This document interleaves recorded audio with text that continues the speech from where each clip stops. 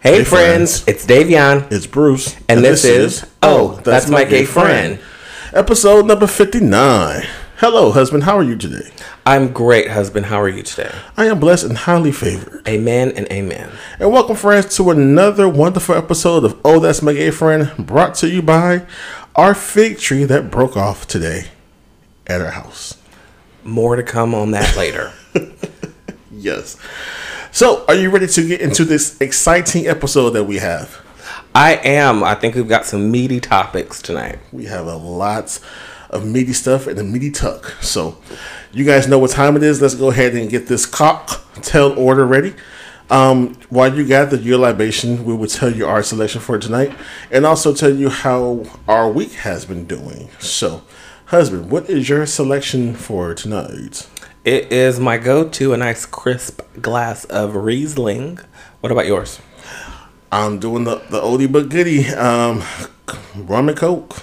There you go. Bacardi Gold, baby, and Coca-Cola, please. So, yes.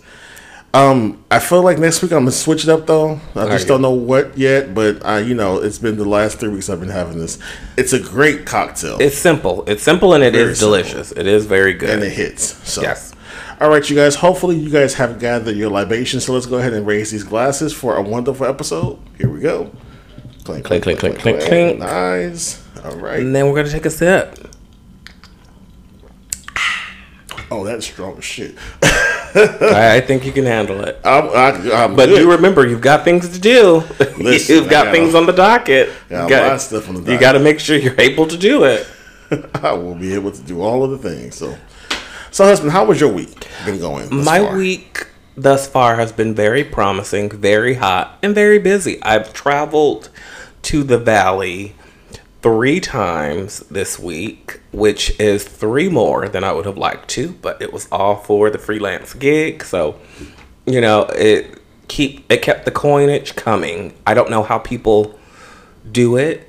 The Valley is not a real place. I don't understand. I know because I used to live there. I lived in the Valley.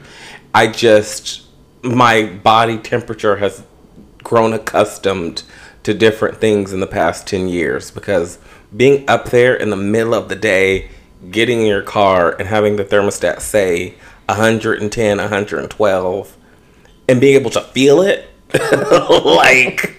it's a different It's a different beast. I mean, we've got really good friends that live in the Valley, and all I can say is thoughts and prayers. Yeah, we both lived at the Valley at some point. I went to school there my entire life, and it's a choice, and you definitely have to have air conditioning for the summer. Summertime, you don't tend to go out or do a lot of shit.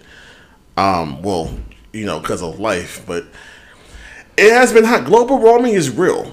It's been really hot also where we live.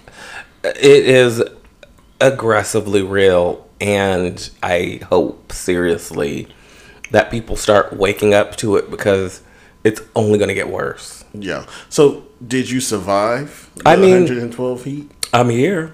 I'm here. I made it. With us now. You're like, I made it. I pushed through. I pushed through in the traffic at the almost over 2 hours getting home the other day. It is definitely a choice. I did not miss that at all. It is definitely a choice. And it's funny because you told me that you were trying to, do the highways and byways and take the side streets and, just sideshow Bob the shit. Because I got that from you. And I'm blaming you. Great at because you always amazing. You always tell me I had to get off the freeway and take some streets. And I tried to do the same thing and it aggressively fucking failed for me the other day. So now I'm back on just trusting my GPS. Like if it says that I will get there in an hour and a half, regardless of how red that strip is, I know now from personal experience it could get worse. But this is the thing. So the trick to this is because dealing with traffic, especially when you're in the midst of LA traffic, you have to find a side street that isn't too busy. A lot of cars know that still runs parallel to the main service road. So that's the key. So once you find that, you can dip through the neighborhoods, but you have to make sure there's not more than like 10 cars following you or ahead of you. Because if that's the case, then everyone has found out that little route. So what you do is because again, these side streets that people live on, they're regular streets. People just don't like driving on them because it's a residence. But if you dip to that shit, you get the shit hella quick. So You'll get there possible. Even faster if you get on the curb.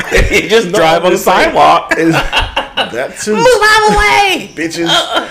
But no, that's the secret to the success of being a sideshow Bob. I'm a sideshow Bob nigga all day, so I would take a side street and keep it pushing. But you did tell me it was 2 hours, and sometimes it could be that though. But that's the key. Just learn what the parallel streets are to the main service road, and just dip through. Yeah, I'm just sticking with the GPS because it literally told me an hour and a half, and I was like, that's aggressive. I can beat that. Yeah, I can beat that, and it literally took me over 2 hours to get home. So I'm main just road try one more nigga. time. No, not in this heat. Not with the AC when the AC is blasting and I'm still hot. That's a problem. That's bad, so yeah. I'd rather just stick to the rivers and lakes that I'm used to. Okay. How was your week? The week has been weak, and it's a short week because I was off Monday, and when this podcast airs, I will be in San Francisco for Dory Alley. All of my kink and leather people, BDSM fam, all the gays and queers, and some lesbians will be there too. So I'm there for the weekend festival for that up north. So it's fun. I'm going with my best friend, my brother's J.R. Santos. So this is the first time he and I have ever been away together on a trip. Out of our 20, how long have we been friends for? 27 years, 20, some shit. Long. That is time. A long time for We've first. been places together, but we had our spouses with us or whatever. But yeah, like just he and I, we've never had that. And it was like, we need to change that shit. So he's coming with me out there to Dory Alley, so that's fun. But this past weekend, Wednesday night, I had a best friend date night with my best friend. Shout out to Trish or Mahogany. She has many aliases. She's many women with many different names. Multifaceted. We love a multifaceted queen. A wonderful, wonderful person. But so we went to. She's been telling me about this podcast called, I want to say it's called Moth, and it's about people who like tell stories, and they tell them around the nation, and some of these stories have, I guess, are real. Apparently, all the stories are real, but they had a live show, and we went to it Wednesday night, and it was actually really amazing. It was really fun. We walked in, they asked if one of us wanted to tell a story, but I feel like the people for the live shows are either writers or actors. And because when they went on stage, is they had to get selected, and it was like maybe 20 people that kind of put their names in this little basket or what have you, or backpack, and they were selecting. So it was random selection. But when the person got on stage, it seemed like spoken word, like no one fumbled over their words. Everyone was telling the story, but they were built, and they were being a good storyteller, like from giving you the beginning and a mid and the high notes and the end. So I was like, after the second person went up, I said, "Oh, this is not just amateur shit. Like this is some people who have practiced monologues and have been doing this, or writers and actors, and so I think it'd be a good thing for us to go to next time, because I think like you and other people that we know would really like this, especially people who we know who are actors and into the industry and who maybe curious about to even possibly do this themselves, So that was fun. But we did that, had cocktails, had dinner, and then we went to a karaoke bar, had some more fun. It was just a great time. Like she is my person. Like Grey's Anatomy, how we had Meredith and the original her person, Sandra Cho. I can't think of her character's name. Sandra Oh, yeah. Sandra Oh. But how, they were like each other's person. Like, this is like that person for me, So, she was it Christina? She know where the bodies are buried, and I know her secrets too. So. Meredith and Christina, yes. So we definitely are like, we have that bond. So it was fun. We haven't hung out, because normally we'll like hang out just, you ever have a friend like you can call last minute and be like, "Hey, I'm in this area, I ain't doing shit. Come hang out with me." Yeah. And it's not like, I'm offended because you making me a last selection or a choice. It's like, all right, we're gonna drink it. Let's go do that shit. You know, that's how our dynamic is when we normally hang out. So for us to have a planned date night, or it's like that don't really happen. So this was planned out. So it was fun. So it was a good thing. Yeah, that's exciting. New experiences are always good. Yeah, I came home and told you about the situation, about the place for the show that we went to. So I'm excited. I want us to check it out. I think you will love it. Friends of other podcasts. We don't typically promote other podcasts on the show, but you know, check them out. So pay it forward. If we shout someone out, maybe someone will shout us out. Come on, sponsorship, because we need it. So yeah. So you want to tell the people what we did this past weekend? This past weekend was a pretty calm weekend for us. We on Friday night had a I wouldn't necessarily say a date night, but we went out to our normal WeHo go-to spot. Yeah. I don't want to shout it out too much because it's already getting to a point where the demographic is changing, the capacity is changing, and I think it's at a good spot. So let's not have it burst at the seams. But we went to our normal go-to spot in WeHo and ran into a friend, right. A couple people that we knew. Yeah. It was a pretty poppin' night. Enjoyed that, danced a little bit, drunk a little bit, and went for a late dinner to another spot that we really like to frequent, nothing major. And Saturday it was family time between... Yeah, my cousin Brittany, shout out to Brittany, and her wife. They are expecting a child together. Beautiful time. Yeah, so this is their first together. I think her wife has 2 children or 3 prior to them being married. So we did the baby shower. That was fun. Mm-hmm. We actually also, I started low key doing some summer cleaning in the house. Like you did your cleaning already in the week earlier. Yeah, I was done. I was looking at you. I was like, do your thing, because I cleaned like. But yeah, some of my shit was like, I started one thing and it just snowballed into a whole thing. I was like cleaning fucking window sills and shit. Like it was just to that point. But it was good. It was needed. You know, I do things in my own time in certain ways when I get tired of looking at shit. Mm-hmm. So, but yeah, that was fun. And then Sunday I worked and had self-care day and you chilled out, right? Yeah, I just chilled. Nothing to report here. Yeah, Nothing to report. And then my week was what I already talked about. So very low key, very chill. Yes. So when our last episode aired, you guys know we record on Thursday nights. It's not a secret. Unless we have a special night. There's some days we do actually record on Friday. Mm-hmm. But they're rare, far few in between.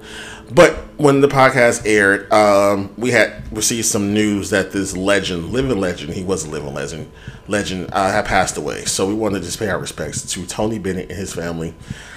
He was 96, I want to say. Yes, he was 96. 96, you know, there has been some decline with his health for the past few years, and his wife decided to take him off the spotlight and different things he was doing. But I mean, a wonderful career, beautiful man, illustrious career. Yeah, and he was doing monumental things up until the very end. I mean, the last few albums that he had were with Lady Gaga, right? So he definitely was able to stay relevant and culturally important until the very end. So rest in peace. Rest in peace. And that's an amazing thing for you to do something that you love until literally you can't do it anymore. Until you can't do anything anymore. You can't do anything anymore. It's due to dementia. I think he had dementia, but you don't even recognize who you are. Like, you know, it's a blessing to be able to do what you're good at, but also do what you love. Yes, that's the gotcha. So we just want to pay our respects to Mr. Bennett and his family. And now you guys have been aware of this news story that had been holding all of us captive. We reported it on it last week, actually. Yeah. And to find out that she lied. She's a lying liar who lies. It's such a fucking liar, Camille. Carly Russell. Now, last week we used words like allegedly. There's no need to do that anymore. Her lawyer came out this past week with an official statement, basically apologizing, saying that she is sorry for making everything up. There was no child, there was no abduction, there was no feeding her Cheetos, there was no woman playing with her hair. It was all made up. And to respect her and her family at this time and all of that jazz. She has not released a personal statement herself. Okay. Again, everything that we've heard has been through her lawyers and her team. The only people to have released, or only person to have released a direct statement has been her now ex-boyfriend. Oh. And plot twist. His sister. Those have been the only two people that have spoke on anything. Well, what the fuck he say? Basically, I ain't in it. Basically, leave me out of this. And he specifically said he found out the same way everyone else found out, that it was a hoax. And to continue to pray for her because she needs it. And that he is distancing himself. He specifically in his statements stated that she is his ex. So his name is Bennett, and he ain't in it. Which I do not blame him for at all. To come up with such an elaborate scheme and to think that I guess she thought maybe it wouldn't catch traction and it wouldn't conjure all these resources that people would absolutely. Her. I said that last week. She didn't think this shit was going to catch fire. But it's just now it's to the point of you're a liar. You lied. So good luck on your next employment endeavors. I'm quite sure your employer probably. They can't really fire you. They fired her. They terminated her. They fired her because they were when she was missing and immediately after. They were the ones. Her company was the one that put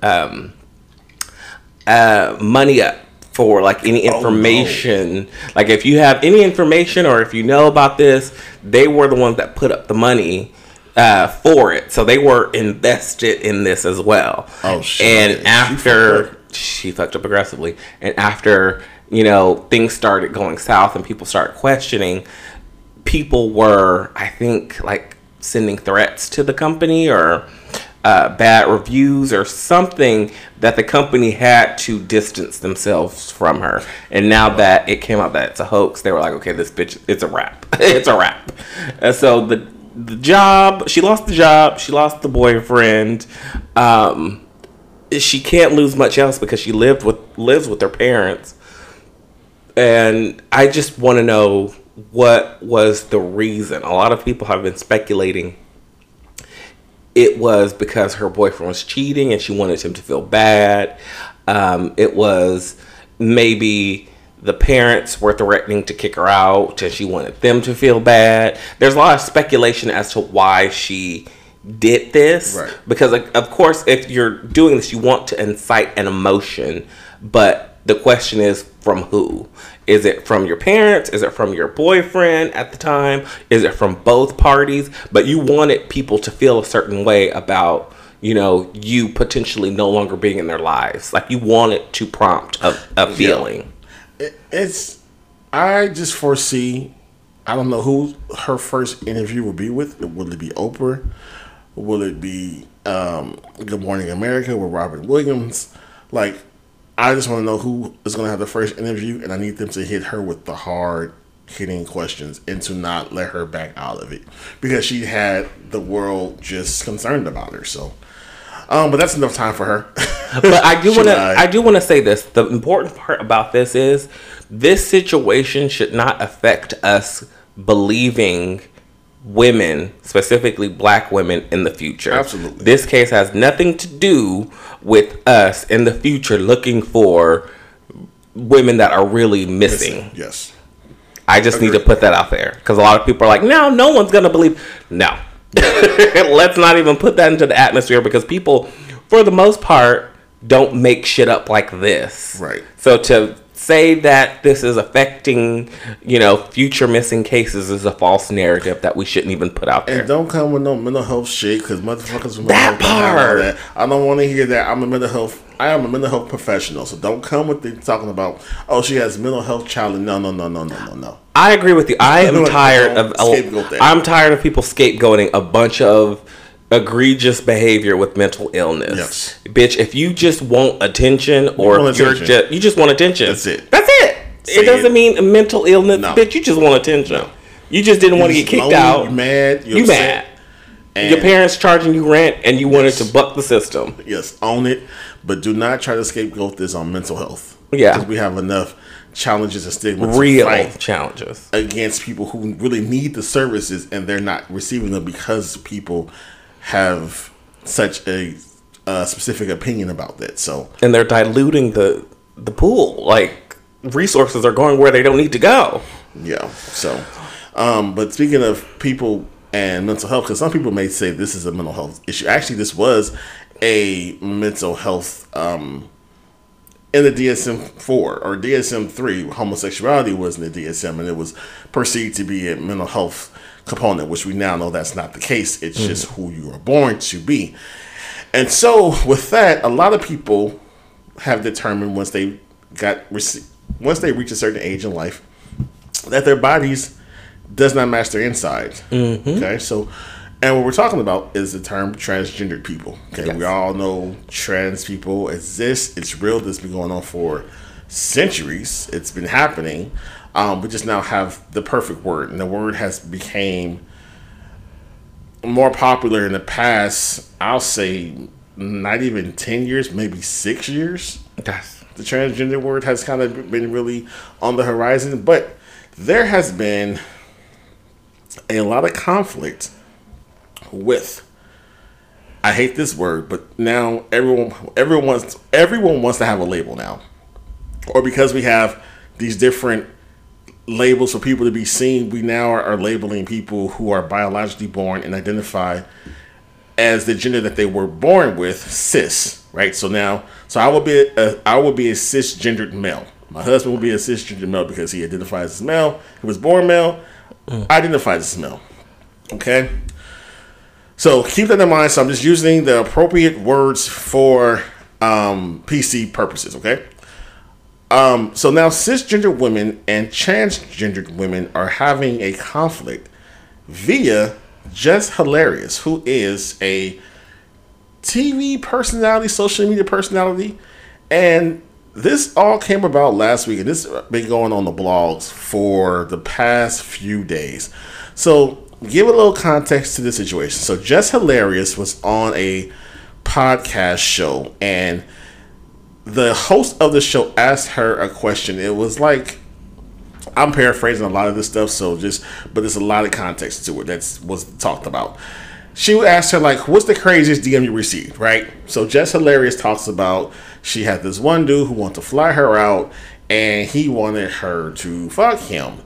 But the the gag was he thought Jess Hilarious was a transgendered woman. So he thought that she was actually born a male. And he was going to pay her quite a nice penny to get fucked by her. Now, Jess was like, what the fuck? Like, I'm not a man, sir.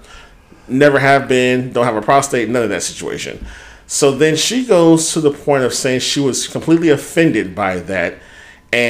But then it was a joke about, well, would you have had the sex with the man if you get a strap on? So she was like, of course I would do it for the money, right?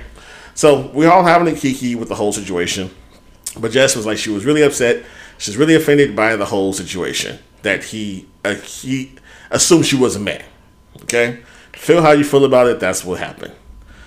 Now, as a result of that incident, then we have Jess Hilarious. No, T.S. Madison chimes in because there's a conversation that happens where T.S. Madison tweets, and she says that her tweet was about Jess Hilarious being mistaken as a transgendered man.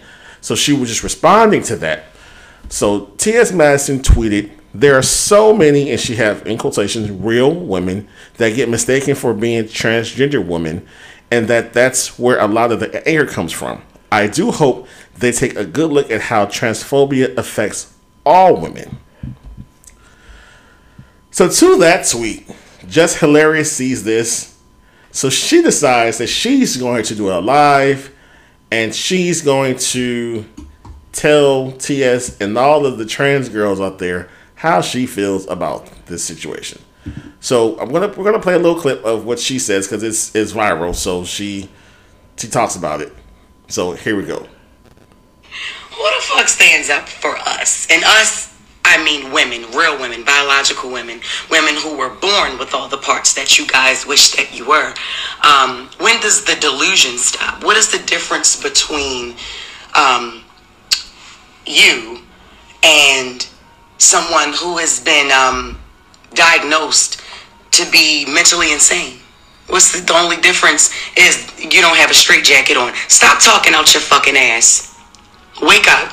How are you projecting your anger on real women? Because we are the gatekeepers. We are the gatekeepers for periods. We the only one that fucking bleed, honey.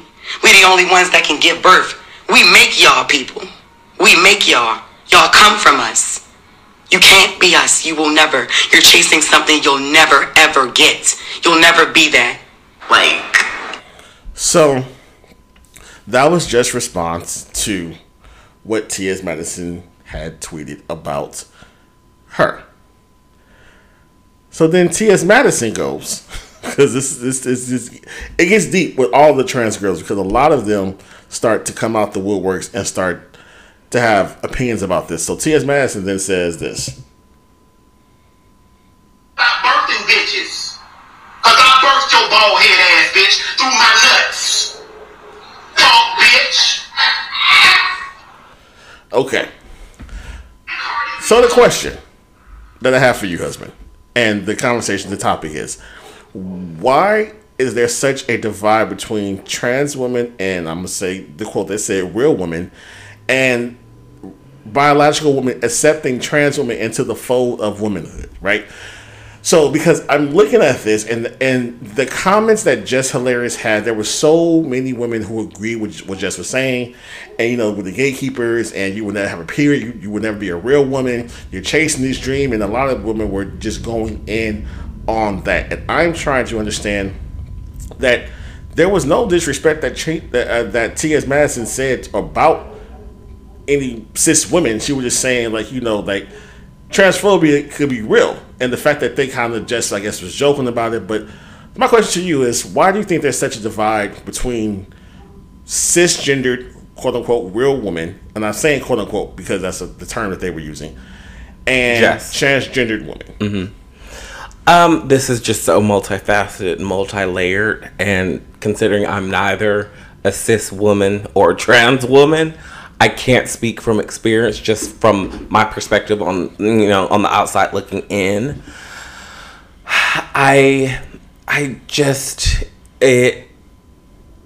One, my question to Jess Hilarious is, how do you have a career? One, you're just not that funny to me.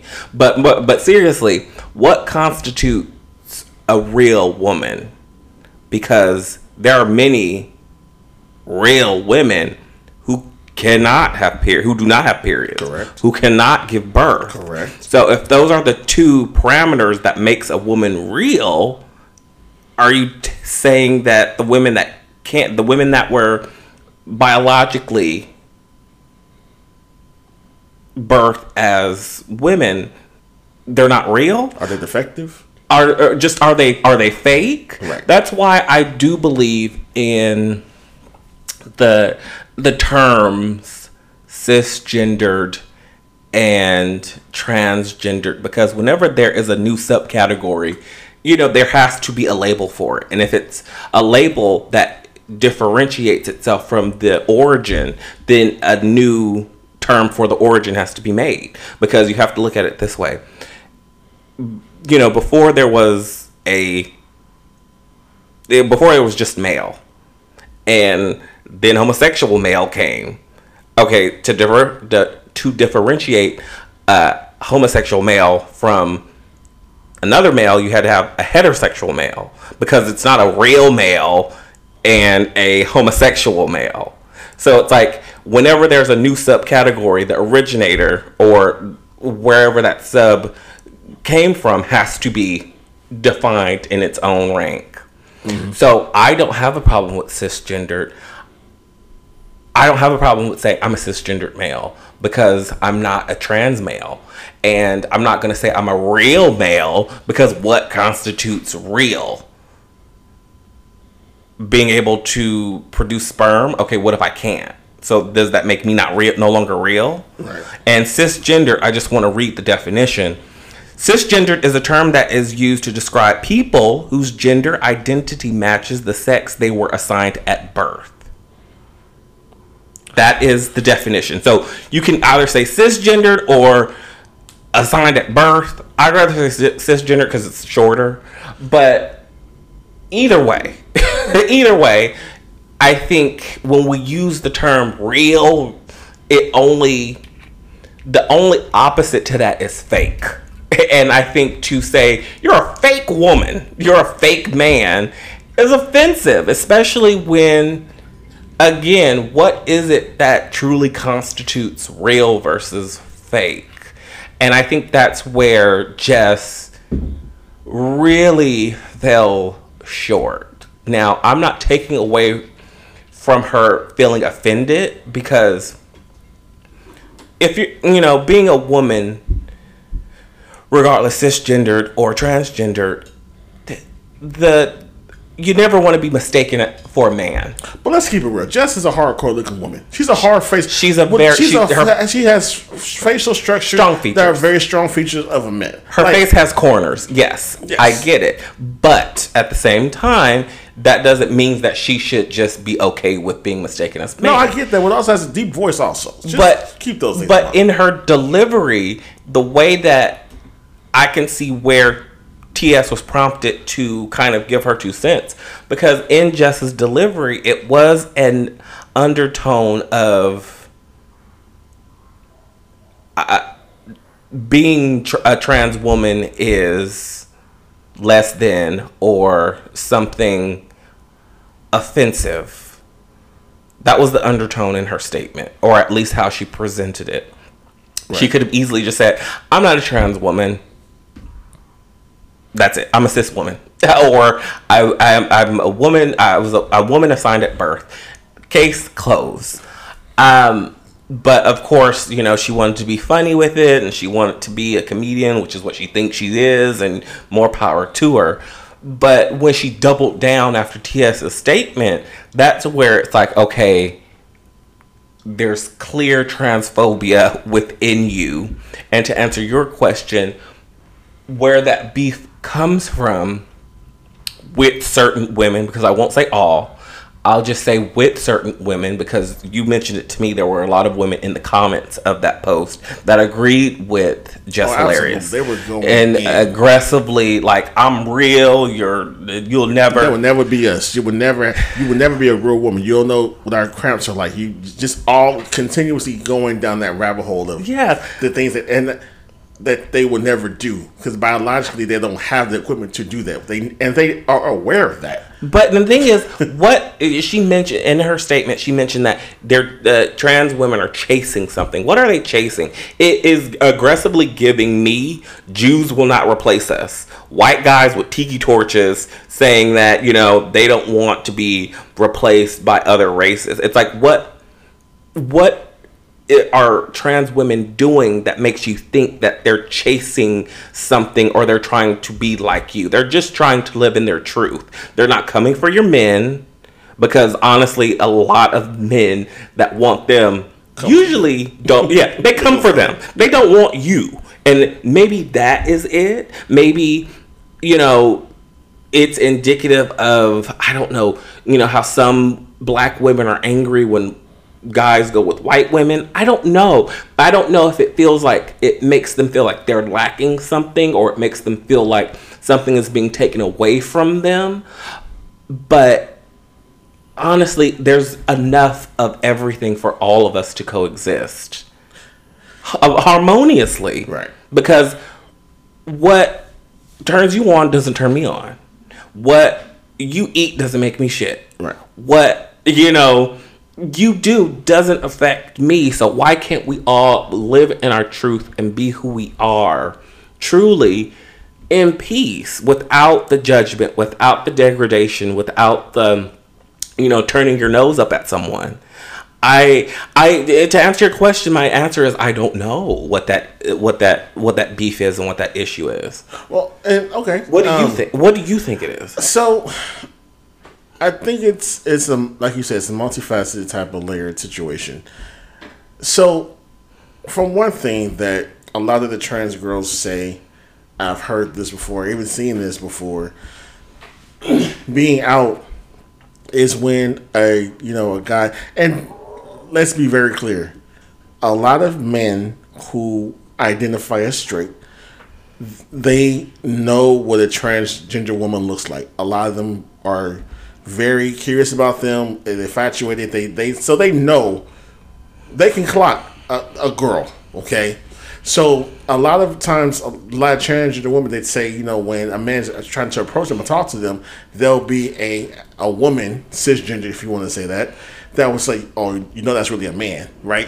To just try to throw a dig or whatever, I don't know, to put embarrassment, just to be like, don't get caught up.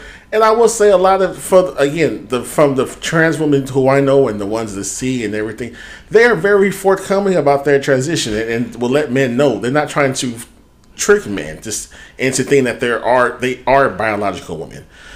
So I don't know if it's something with that.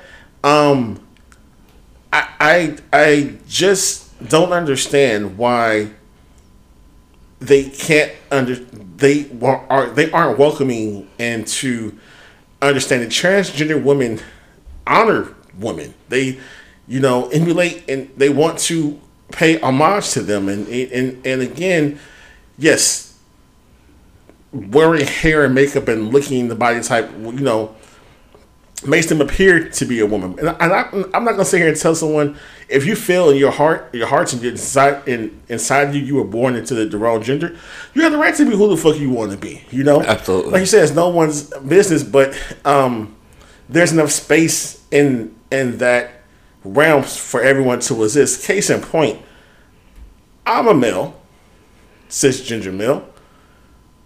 I don't have a problem with trans men. There's no, I have not seen any men have issue with transgender men and say, oh, he not a real man, he don't got no dick, or I don't want him in the bathroom. Like, there's not this divisiveness with men and trans men. Now, if there is some, please let me know. Or friends out there, if you guys have experienced that before, please email us at that'smygayfriend@gmail.com and let us know your story, because we would love to talk about it. But I want to know, why is it that transgendered men don't have the same issue as transgender women?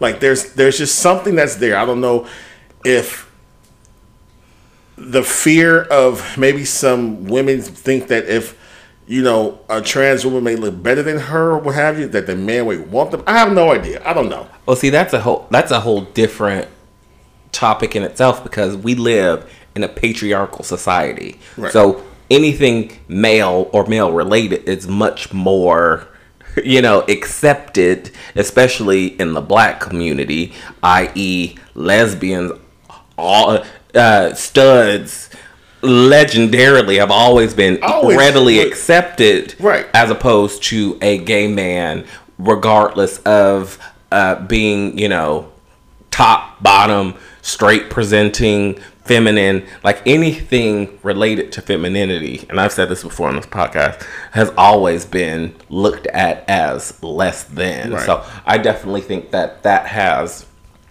a part to play.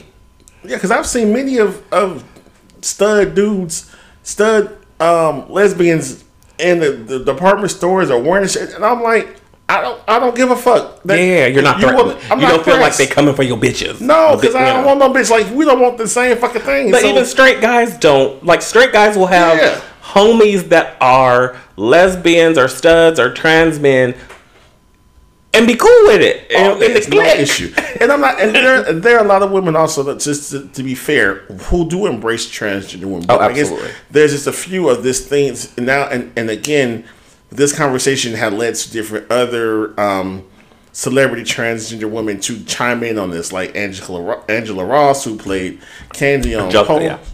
Angelica Ross, who played Candy on Pose. Mm-hmm. Cherry Pop, who's a very famous trans sex worker, who are coming out. Even Flame Monroe, who's a transgender comedian, and they have been talking about this ad nauseum, and it's going back and forth with the biological women, and I'm just trying to see, like, how can you guys get to a common ground to understand it and exist in a cohesive place in happiness? Like, a transgender woman knows she can never be you. She's not trying to be you. She's just trying to live her life. She's trying to live her life. But also I'm trying to see, well, okay, what is it that the cisgender woman is having an issue with? Is it because she was a man?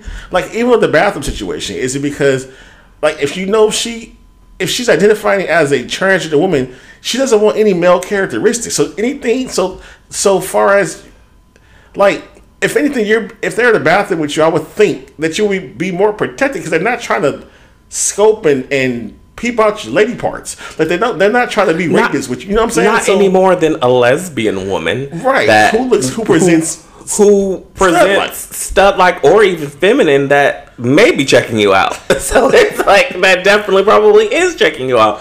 So it that's what I'm saying. It's just such a multifaceted conversation, and I would love for us to eventually one day have a cisgender woman on the pod to kind of pick their brain, because we can only talk about it so much from a male perspective, but we should and you know, and we know a lot of cisgender. We know a lot of women, but maybe bad on our part for this conversation not having a cisgender woman here to kind of to tell us or give us some insight if they, you know, agree with Jess Hilarious or they disagree with Jess Hilarious. You know? Yes. And the thing is, this is a safe place for either side. Right. I just don't like the way, from my personal beliefs, how it felt that Jess punched down in her initial statement, but also the one immediately after T.S. Madison, where she, you know, said that trans women are chasing something. They will never be something that they're not trying to be. They're trying to be trans women. They are trans women. Right. There aren't trans women out there that are saying, no, I'm a real woman. Nope, just a woman. Drop the trans. Like, all of the trans women that I've known personally, celebrity-wise, they've always been very forthcoming. I am a trans woman. Right, they lead with that. They don't say, I'm a woman. I'm a real woman. And, you know, trans, I don't identify. No, they're just trying to live their life and be who they always felt that they are. Right. They're not trying to come for your husbands. They're not trying to come for your uncles. Now, some are Grammy. So you got Grammy bitches in all categories of life. So let's be some may try to come for your husband. Okay? There's grimy gay guys. There's grimy straight guys. Everybody's grimy. Yeah. But, they're not trying to, like, come for your uterus. Like, I have not seen any studies of trans women trying to, you know, develop fallopian tubes. Like, they're not trying to. They're not trying to. I haven't seen any stories of women waking up and, like, their hysterectomy has happened. Yeah, like, oh my gosh, no. So it's like, what do you think that they're coming for? Nothing. Okay, you're delusional. Perfect. I think for me it was the delusional part that she mentioned. You know, you're delusional, and like you said, chasing something you would never attain to. Is like they're not trying to do that. But, you know, friends, tell us what you think about this topic. Go to our IG page if you have any comments or questions or concerns about it. Leave a comment there. If you don't feel comfortable leaving a comment there, you can always email us at that'smygayfriend@gmail.com. Let us know your thoughts about this. I feel like we'll put a pin in this conversation right now, but this conversation needs to definitely continue happening, because until we we hash things out, we would never completely understand. And I think it's important because these two worlds exist together. We all live on this planet together. Yes. And so instead of doing things that divide us, why not bring something that unifies us together? Absolutely. And talk about these things and get an understanding. Because a lot of time it's fear. And That's fear it. can cause... Fear calls bigotry, fear calls racism, fear calls a lot of things. But once you face that fear, then you don't have it no more. And even if I listen to you, I may not understand your situation, but I can at least respect it as a human and as a person, and agree to disagree to a point. But at least let me hear you out, because I feel like once you talk to someone, hear their personal story and really see their soul, you have to harden out your heart. If you don't, you're just a horrible person, in my personal belief. Like, so we can agree to disagree, but you also have to be able to understand someone's story, Absolutely. Everything is valid except for hate. Yeah. That's what I live by. So yeah. So, that was a lot. That was a lot. You want to bring some levity up in this bitch? But I felt, we had talked about this, prior to the podcast. But I was like, I really want to have this conversation. And again, our bad, for us to not have actual, maybe a trans representative and also a woman representative here to really give their perspective on firsthand with this. But I just felt like it was on the timelines, at least my timeline, a lot on every gay fucking social media. No, it was on my timeline a lot, so much so that I kind of disassociated, because I was like, okay, this person has a comment now, this person has a comment now, okay, this person has a comment now. I was like, it's too much all at once, so I kind of like stepped back from it. But yeah, this is a conversation that definitely needs to happen, because in that acronym, all them letters, alphabet soup. Yeah, the alphabet soup, the queer alphabet soup. T is in there as well, so we have to be as vocal for that letter as we are for all of the others. We do. We have to, because we are all in this together. Understanding, Yes. So, with that being said, we're gonna, take a hard pivot, talk about someone's financial situation, and that's Peter Thompson, previously known as Patricia. He was a sixth cast member of Real Housewives of Atlanta. If there was ever a husband that deserved a diamond, a peach, an apple, a fucking black dress, shout out to Jersey, it is Peter the Thompson. Peter Thompson, baby. As Nene Leakes called him, Patricia, because, he was married to Cynthia Bailey and he was always in a woman's mess. But he has a mess of his own to clean up, because apparently bar one, Charlotte, Miami, all of them are having conflict where it's no longer open. Are they all closed? Miami's still open, but Charlotte is closed. Like he's not paying his employees, allegedly. Our source being the Shade Room, their investigative reporter, that he hasn't paid his employees for months, and that there's liens on these properties, and it's a lot of mess. And I'm just trying to figure out, how did Peter get to this place? Like, Cynthia said he was successful. A lot of people mention he was successful with business and restaurants because he has an eye for this type of thing, but you're not paying your employees and you're not paying your bills. You're not paying. And I guess because watching The Bear on FX. Now on FX, now we have an insight to like the back side of the restaurant business. So kind of knowing some insight. So it's like, you're not paying your vendor. You're not paying his bill. Like, girl, what you doing? You're not paying your chefs. Thank you, what's chef. happening? Yeah. But I mean, to push against that, hasn't Peter always been in this place? Literally, when he was on Atlanta Housewives, wasn't that a part of the storyline? Yeah. Cynthia being stressed out that she had to put the bill on everything, all his pipe dreams, all his visions. She was like, ugh. Like, I'm getting tired of the shit. Like, I think that's always been Peter. Well, and I think that he's been, no pun intended, robbing Peter to pay Paul for decades now. He definitely has. He's charming. he has the gift for gab. Yes. And usually people that have those two things lack the logistics of the ins and outs and the specifics on fine-tuning things to keep things afloat. So yeah, I'm sure he's always able to get like loans and, you know, convince someone to go in half or be a business partner. But when push comes to shove, because didn't he have a place in Atlanta that closed down like on the show?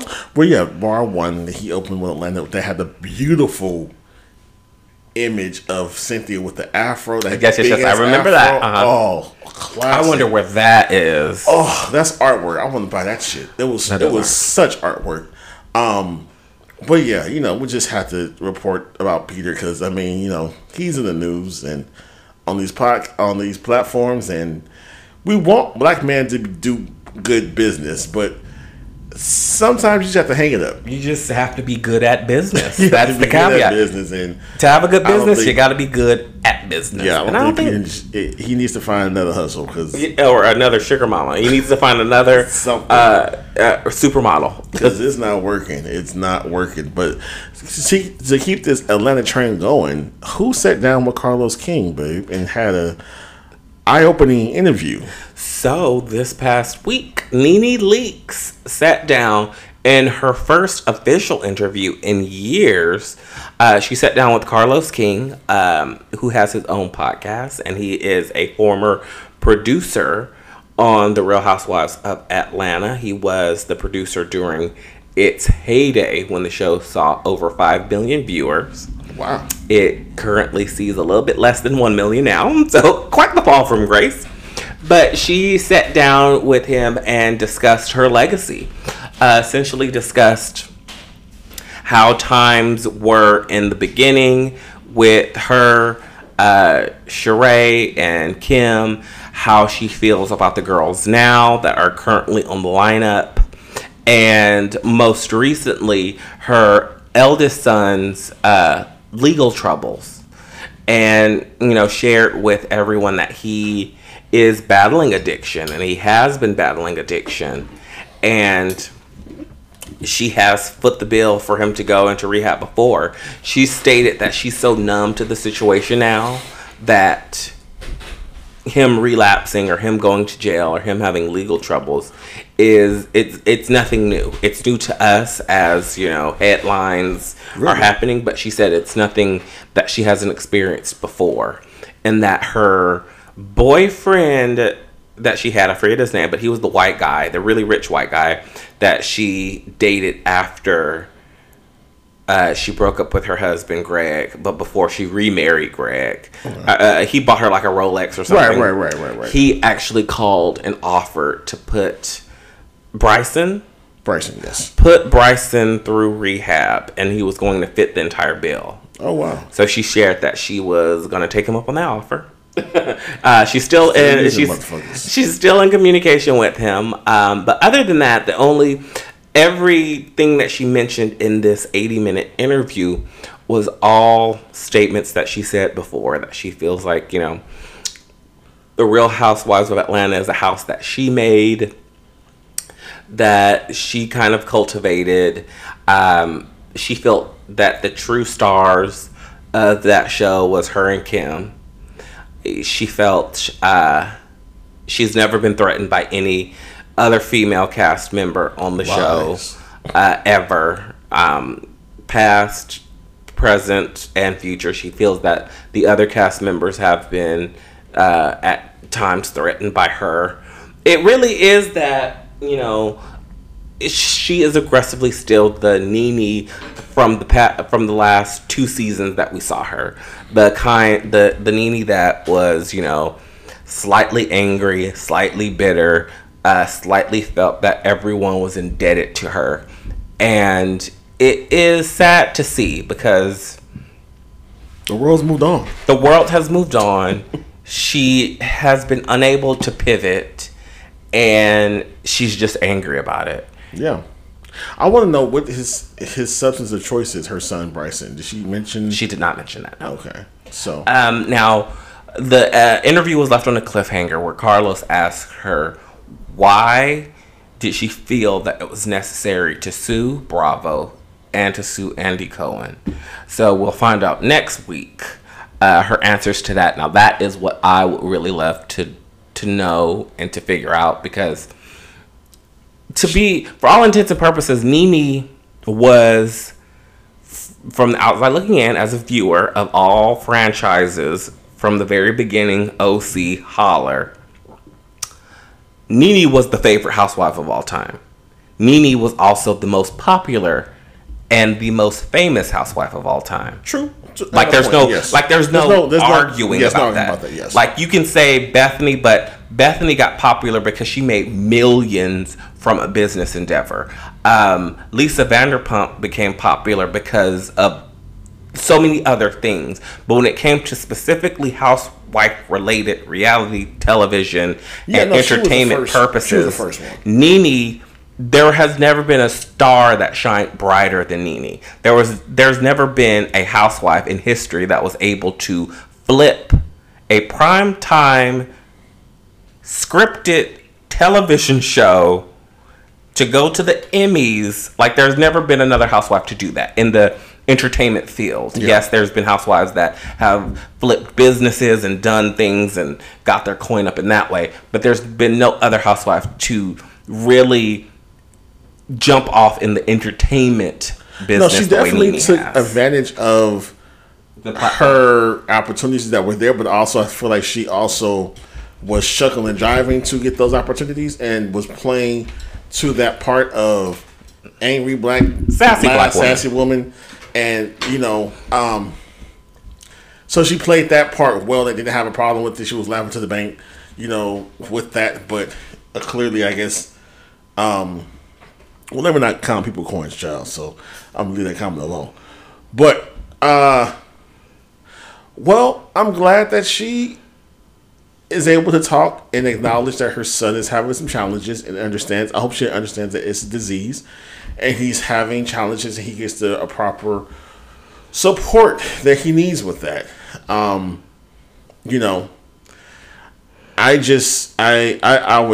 always found issue with Nene Leakes. Yeah, she's fun for a kiki, but also I don't think she loved herself. I don't think that I feel like she wasn't. I just feel like she's completely changed. She is the epitome of what fame hits you when you get a little coin in your pocket and people change and be something that you completely aren't. She epitomizes that to me. Again, put up her original God-given birth face, her cis face to this transgender face she has now, because she's the transgendered snuffleupagus. Like, she's completely a different person in appearance. So, but good for her. So we'll see what happens next week, right? On his podcast. We'll keep you posted on that one. But moving on to some other news, back to queer news, because this is a queer podcast. The show We're Here on HBO has been renewed for season 4. But with that, it has been major shakeups on the show, as this is a drag queen show, essentially like the Fab Five, Queer Eye for the Straight Guy, but drag queens going to small towns and making people over and making people feel fabulous. Now, The first 3 seasons, we saw Bob the Drag Queen, Eureka O'Hara, and Shangela be the 3 drag queens to head the show and kind of go to these different locations. Big names, big personalities, and 3 different queens who have a uniqueness to make you feel special. Okay. Absolutely. And for this 4th season, they got rid of all of them.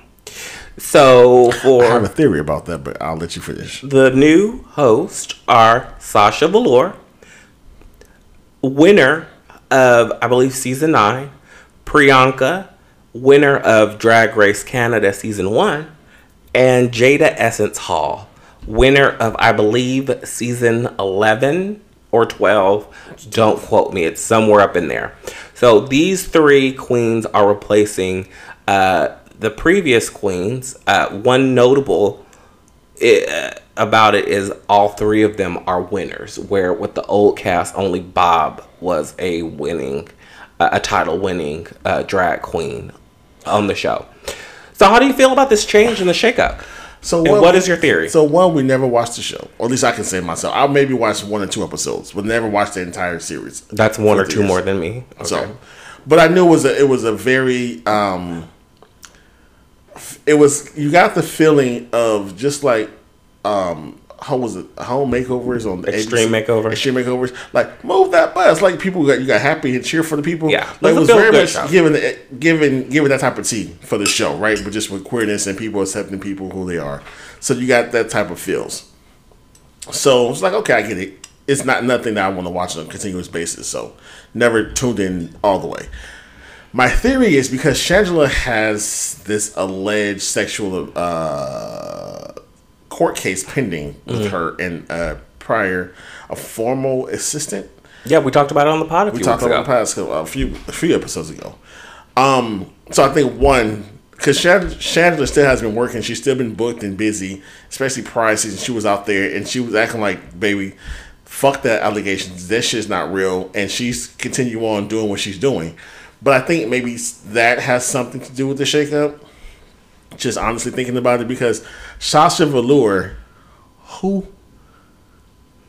Well, Sasha, I say that facetiously, but also say that being really, because we haven't seen shit from Sasha Velour since she pulled the roses out her fucking head, the wig. Okay, so that's the last we seen of Sasha Velour.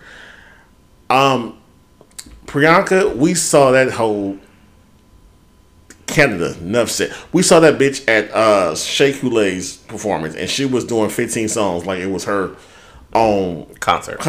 So, and then Jada Essence Hall, I love Jada, but Jada's not enough personality to carry a show to transform people. I feel like we love Jada. We saw who Jada really was in was the All Star season 7. Yes, we really came to love her, and she came into her own because we weren't able to see. I think it was she won season 12. That was the COVID season where she had to, they did the final lip sync in their living room on a Zoom call, right? So, and we saw her when we they had a drag show, drive-in drag show, and everything. So these names, I feel like the show got renewed great, but now you're at a tier lower of gay celebrity personalities, probably gay celebrity level of booking shows. Like if you took Bob's name, Eureka's name, and Shangela, you're gonna get each one of them girls could pull easily 2,000 people to the club. Easily to pull 2,000 to the club, right? Put Sasha, Priyanka, and Jada. You make it 500 to the club. Not 500. So I will say, Sasha has, I don't know if it's deliberately or intentionally, but she has distanced herself from the Drag Race machine, right? Like you don't see her doing any of the tours the RuPaul Drag Race queens do. She's done her own thing. Like she has, because I follow her, she has been consistently touring, but it's all been her own independent, very New York thing. Okay. So she has been. So she has been money to herself. Then. Yes, she has been consistently busy. So I don't know. And We're Here is not affiliated with World of Wonder or RuPaul or anything like that. So I don't know if that's why she's like, okay, this is cool for me. But she has consciously tried to distance herself. Why? I don't know. But I agree with you personality-wise. I don't want to take anything away from these queens because all three of them are actual title holders. Which Eureka and Shangela can't say. But Eureka and Shangela and Bob are way bigger personalities. But being way bigger doesn't mean anything because again, Sasha shouldn't be one. It should have been Shay. It's just you pulled out roses on the Whitney Houston song. I mean, and that was fair. Priyanka, like it was Canada. It's Canada Drag Race. No one was watching that shit. But so again, and Shangela should have won. But either way, we're happy the show is renewed. friends out there watch the show. And tell us about it, because clearly we haven't. I'll tune into one episode, maybe two, to see what the girl's doing. But, all right. Well, we're here. Now, we're going to make another aggressive pivot, and we're not going to stay on this long, because I don't want this to be a depressing podcast. This is a queer podcast. No. So, do you want to share with us our next topic? Yeah, so we have some sad news to report. And it really is disheartening when I saw this come across my timeline, that one of our faves, she is a LGBTQIA advocate. She is for the children, because all of her vernacular comes from us, and the house down boot, she is a gay man in a woman's body. But Quad, from Married to Medicine, unfortunately, Quad Webb, there was a drowning that happened at her home in Atlanta. A 3-year-old little girl drowned on July 7th, and we just want to give thoughts and prayers to Quad, the family of the minor who lost her life. And it was the minor was found in the pool. So, and they thought that it was a doll floating in the pool, and it was actually the little girl. So, we just want to send your thoughts and prayers to Quad, her family, because I can only imagine. Well, I'm not gonna say I can imagine. I've lived a life with that. I had a cousin who had an injury in the pool, and she became paraplegic. And it's an unfortunate situation. Luckily, she's passed now, but she didn't pass as a child when that incident happened. But just keep them in your thoughts and prayers. But we just we want to just send love and light and positivity to the family for that. So, we're taking a really hard paper this episode. Like, the cohesive. You're getting whiplash. Listen, it's fucking going back and forth. It's going back and forth. My neck. I think it's because I didn't know. My brain was like, let's put this word, and then was like, oh, that doesn't really work. But hey, we're gonna make this work, because what people don't know, you do the outline of like what sequence where the topics are going to be in. And it was good, but I guess I didn't realize till it wasn't right. Now we're gonna talk about death. Well, damn, this is kind of sad. I should have talked about this at the top of the hour. And for the next topic, we're gonna talk about dildos now. And hand jobs. Right. So this next topic, we're gonna talk about something that has been a trend that's been trending, and Harry Styles has been affected by it.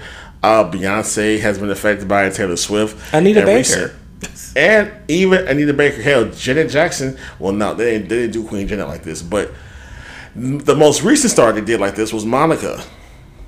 I know people like to call her Gunica, but don't come from my girl. But why? So our question is our segment for Have You Ever Wondered Why? So I was leading up to that. So, have you ever wondered why people are misbehaving at concerts nowadays? So, this past weekend, Monica was in Detroit, and she was at a festival, and a man allegedly hit a woman in the crowd, and Monica stopped the show and then addressed the situation on stage, and then hopped down to go fuck a nigga up. And said, get this nigga out of here. And she was, and so if you guys haven't checked it out, go to any social media platform and pull up Monica's name. I'm quite sure the story will come out. But what we've come to find out is apparently a man and woman, I don't know if they were together or they were just strangers, but there was conflict where the woman was grabbing the man, because I did see the video. They were like in tussle, and then she hit him, and as a result, he hit her back. And so I don't know if Monica saw that, but she did say, you don't hit a woman like that. So, two wrongs. But this is something I always told my younger female cousins. I said, and my other male cousins told them this also, because I have there's like more men in my family than females, than women. But we always told them, don't ever hit a man. Don't hit a man first, because he will hit you back. There are men who out there, and we can't protect that. Like we can. If he hit you and you didn't hit him, we can defend that. But if you hit him, that's harder to defend, because you shouldn't put your hands on the man, because some men don't give a fuck if you're a woman or not, right? So I'm not saying that man was right in his actions of doing that, but it's like, well, was he defending himself? There was another angle that I think I saw on Shade Room. One of those fucking blogs. Like you said, you can look it up and figure it out. But while she did throw the punch first, he was grabbing on her. They were tussling before. I don't know what happened before. Yeah. Like, I don't know if whatever happened, if she grabbed him, but they were tussling first. It was no punches thrown, but then she did hit him in the head. No, yeah, because he was grabbing her. Listen, they both were grabbing each other. Let's break this down. So the video that you seen, did he grab her first and then she grabbed him? Because the video that I saw, they both were grabbing each other. He grabbed her first. She grabbed him. Okay. And then to make him stop grabbing, she hit him. Yes, to loosen his grip, she hit him, and then that's when he retaliated on her. Okay. But I mean, either way, he should have grabbed her. If you don't know her, you should have grabbed her, period. Either way, to go back to your initial, have you ever wondered why? Just why do this at concerts? You pay money. Like, you pay money to be there. Yes. You pay money, sometimes a lot of money. And honestly, right now, the way concerts and tours are, it's always going to be a lot of money because concerts are, that's a different, have you ever wondered why? But concerts are just too damn expensive now. Yes. So you pay money to get kicked out of somewhere. Like, when I'm at a concert, and we go to numerous concerts in a year, I can't imagine going there and acting a fucking fool and getting escorted out. Because you don't get a refund. No. It's not like, okay, get out, your refund will be in your bank account in 7 to 10 business days. No, it's just get the fuck out. So it's like, why? And see, I can understand if someone bumps into you or steps on your toes, but I feel like also when you're in a crowded space like that, we all know going through concerts, moving through the space of the venue, people bump into you or whatever. And my thing is acknowledge, just say, oh, excuse me, I'm sorry, or I didn't mean that. Or if it happens to you, you will hopefully think the person who did it to you would apologize. But also, if you are high or inebriated, I can understand how maybe your sense of decorum is not there, and so you want to just pop the fuck off, right? So I can kind of see some of that, but just keep it calm. But then also, human nature is to be primitive and be primal, and especially if you have things in your system that are altering your reality, like you're gonna just go with your instinct. So that could be the reason why. So, but who knows? Who knows? But just stop the shit because you're paying too much money, and other people are paying too much money to see you act with their experiences. Because let me tell you something. August 11th, if someone fuck up our experience in Atlanta seeing Beyonce, it's gonna be a problem. Because we paid too much fucking money for them tickets. Yes. So agreed. But friends, right now we're about to take a break, but we want you to remember to go to our YouTube channel and like and subscribe to that because we're going to have some things coming up on that. So right now we'll take a break and we'll come back with the reality roundup. BRB.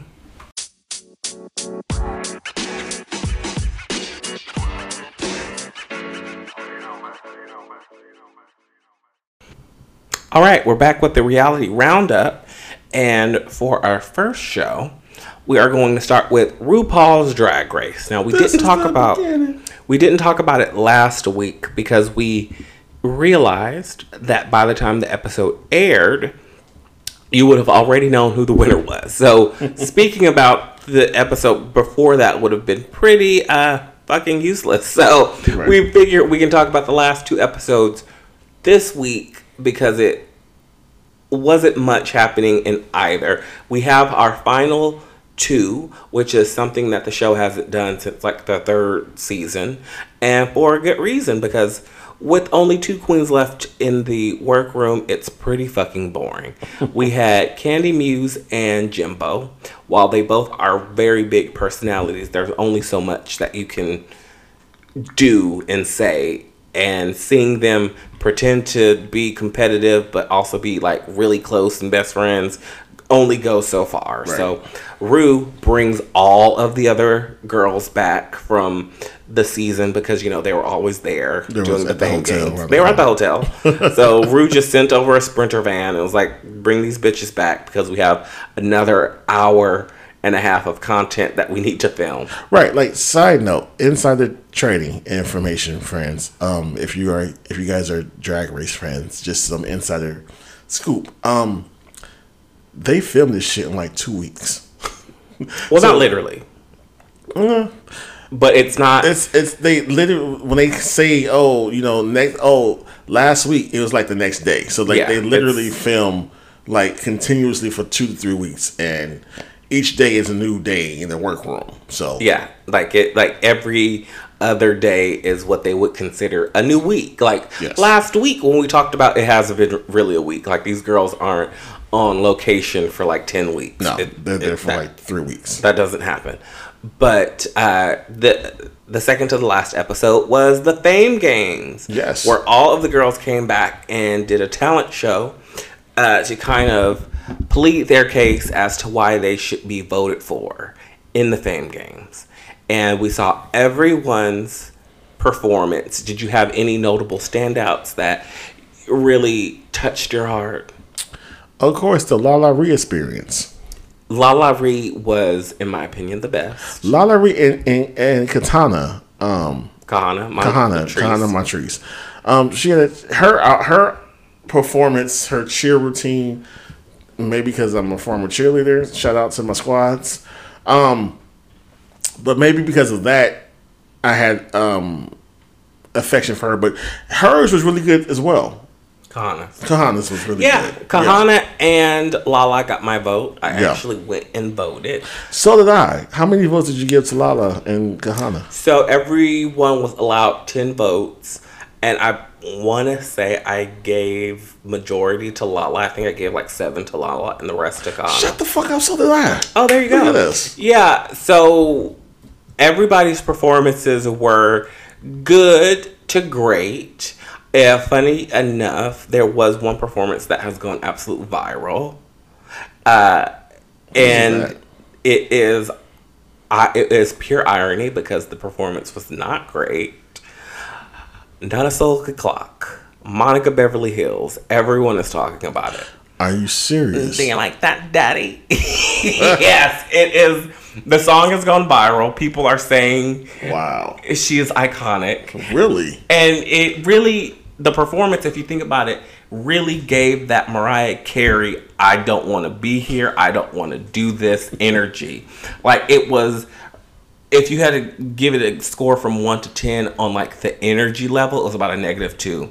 She truly didn't hit the points. Yeah. She walked. She barely lip synced. There was no expression on the face, and it was so bad that it came around 360 to being good. Like, that's really so sitting with it now. Because I listen to several podcasts that review the actual episode. Everyone is raving about it because and not saying that's that funny, and not raving about it because it was good, but raving about it because it was just so bad. It is iconic. Yeah, it is in the lexicon now. I truly believe that it's going to be a Miss Vanjie. Like, the show will reference her performance in future seasons. Not a soul clock. Not a soul clock. But the winners of the Fame Game? Not necessarily the Fame Game. Oh, the competition. The winner of the competition, RuPaul picked you. It came down to, of course, La Ree and James Mansfield. Those were, in Rue's opinion, the top performers of the night. I kind of disagree with James, but sure, go off, queen. James was awarded a they had a wheel. So the wheel that they had, so Rue was like, you have 2 winners.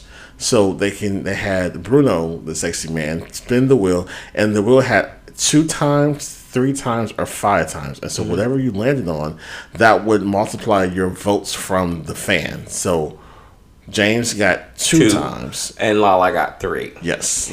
And Lala eventually won the Fame Games when we found out on the final episode this past week. Right, which it was only deserving for Lala to be. It absolutely was only the Fame Game winner. Like, she won $60,000.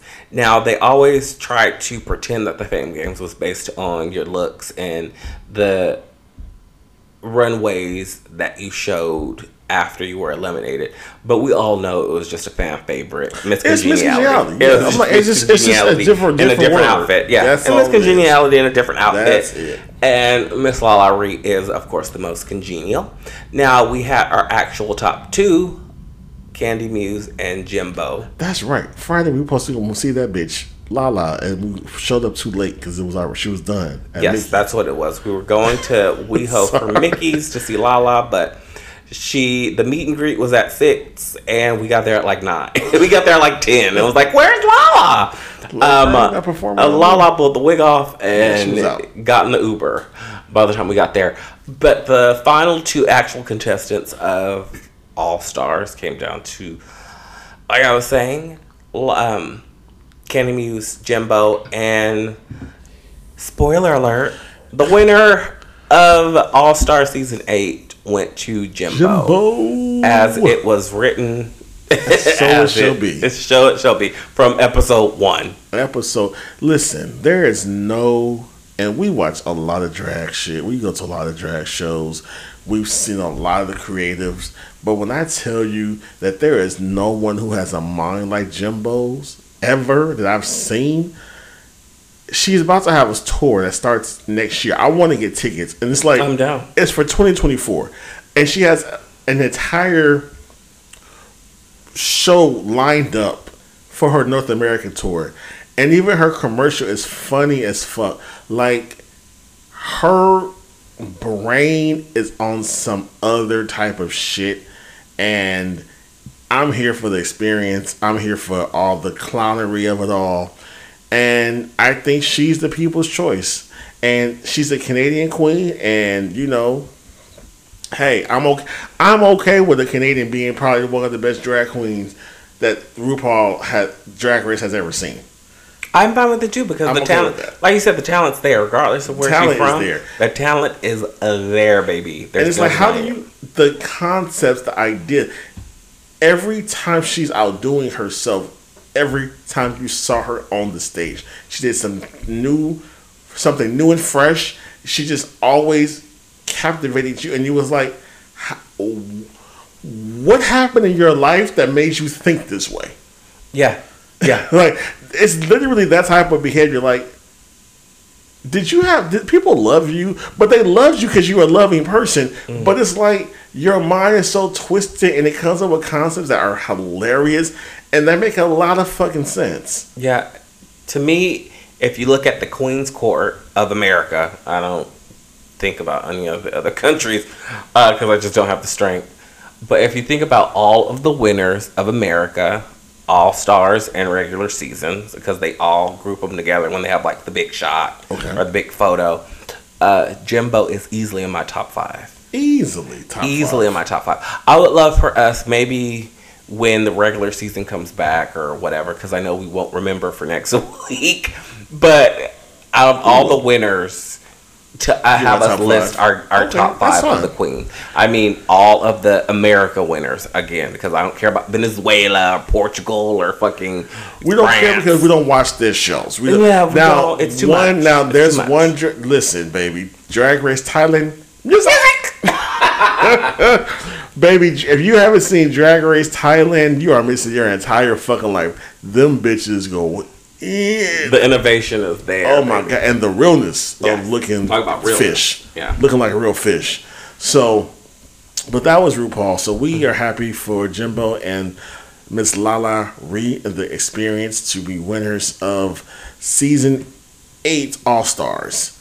So, now we're going to get into Real Housewives of New York. So, RHONY, second episode, we see these bras. They hightail it to Erin's Hampton's house.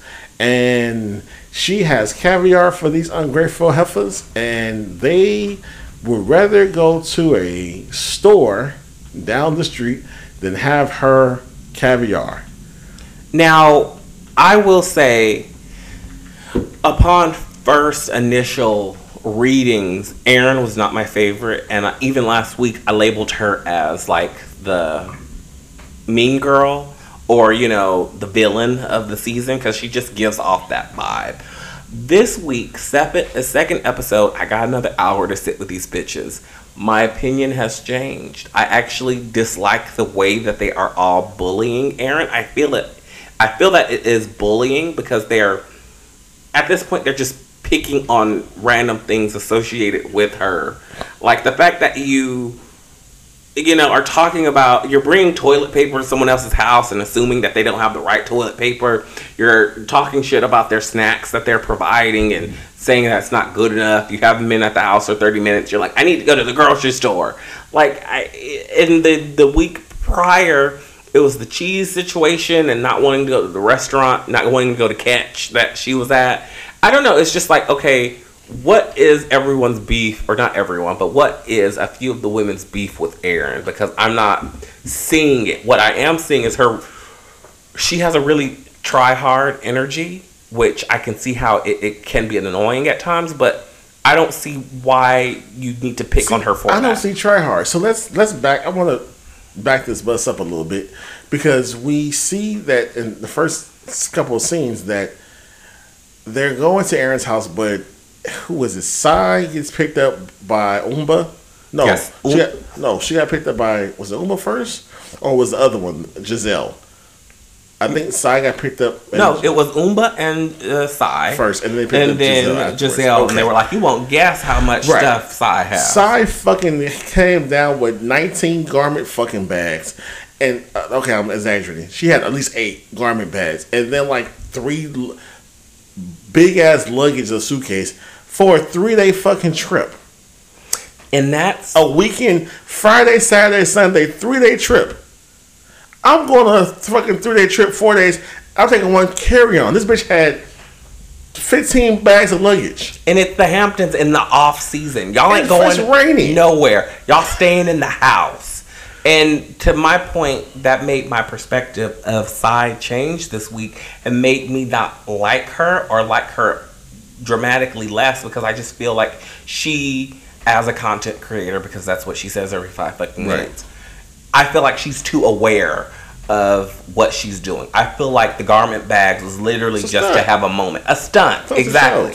Ooh, this is going to be good for TV. Stunts and shows, baby. Usually when people try to do things good for TV, it's never good for TV, because it's just like, okay, you're really trying to make moments, where I feel like Erin is trying hard to make the girls like her and trying hard to get that queen bee approval. I feel like Sai is just trying hard to make herself relevant. Well, see, I feel like Erin is just like, let me be a good hostess.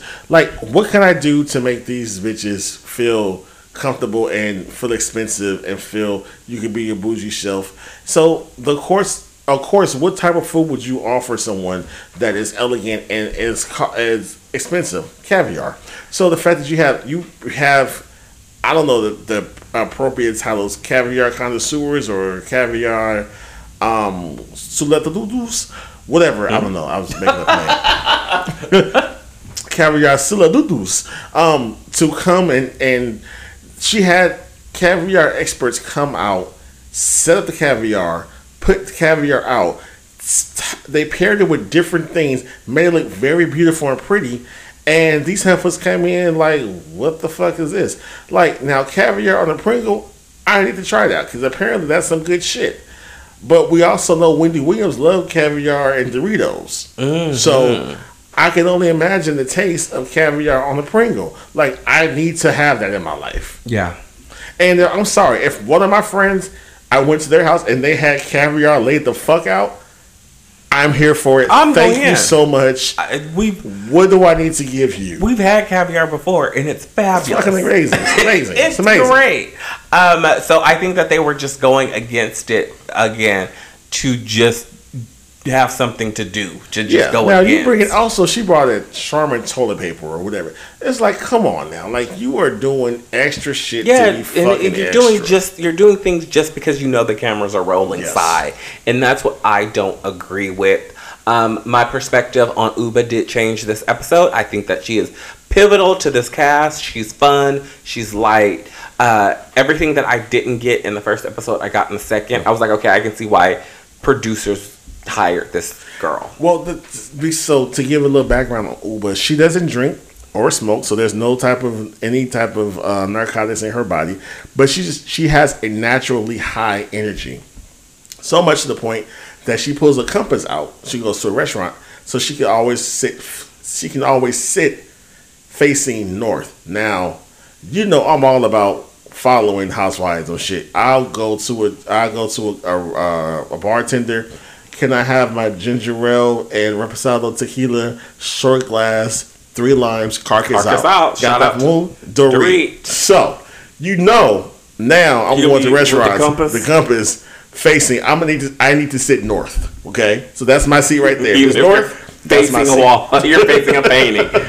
Your chakras are aligned. Right. Now, this episode, like we said, the ladies are all in Aaron Hampton's estate, which is beautiful and lovely, and they eventually all get there where they have, girl moments. It is interesting with this cast because you can tell that they are all familiar with each other, but none of them were friends prior to this show. They were all probably acquaintances. So a lot of our group scenes last week and this week are just like, so tell me about yourself. Like, it literally is just like, it really is. So your family, like, what? How many kids? Introduction to it really is. It's not. You can tell this is not a group of girls that have known each other for years, which is fine because it gives us a chance to learn each other through the other's eyes, right? Which is different and refreshing. I rather that than them pretend that they go, they go back to elementary and shit. Well, now talking about different and fresh perspective, we see Jenna show up and she's leading labia first. Jenna leads with that vagina. She leads with her vagina to the room, baby. Just vag to the front. She shows up in a vintage Mercedes, which makes me love her even more. She's just, this woman, in my opinion, is just so damn chic. She's really is. So chic. And it's so, we talked about this. It's effortless, but it's also, I think she's very calculated, and she knows that, okay, I need to look away, but I need to give off because I'm so shy. Or I came into my queerness at the age of 40 after I left my husband, because we do find that story out. What happened with her and her coming out. That I am gonna give this, I don't really fucking care, like, vibe of how I look, but I care about how I look because I have the body to make clothes look good on me. She's intentionally effortless. Yes, I will say that.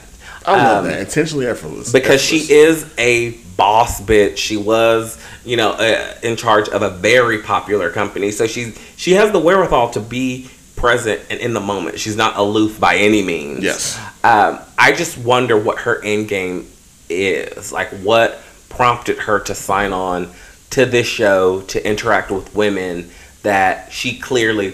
Because to me, Jenna is the most odd woman out. And I feel like this is not a group that she would normally roll with.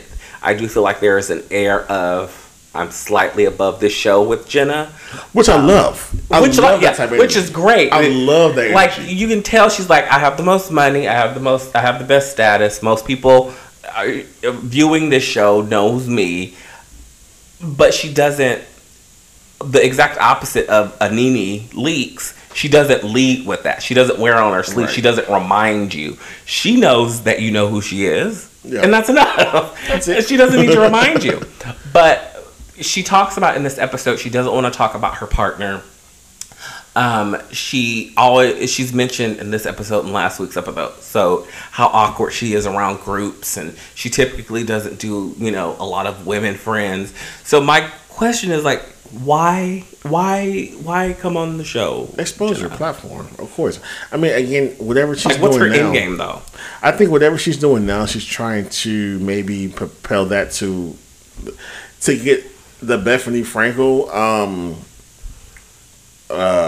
formula going for herself. But see, I understand that if Jenna Lyons wasn't Jenna Lyons before the show. So I am curious to know if she's hawking something and she's just, playing the long game and doesn't want to come out of the gate with it. These are my Jenna Lyons labia protectors or, dental dams. What's a labia protector? I don't know. I was just thinking of something that rhymed with Jenna Lyons. Like Jenna Lyons labia protectors. I don't know.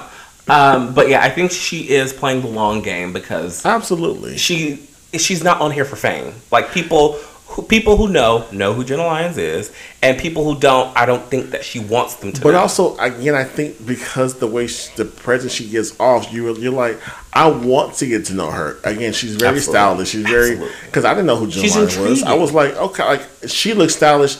You look like someone I need to know who you are. Mm-hmm. Like that's the aura she gives off. So I'm fine with that, But some of the other ones I can really care less about.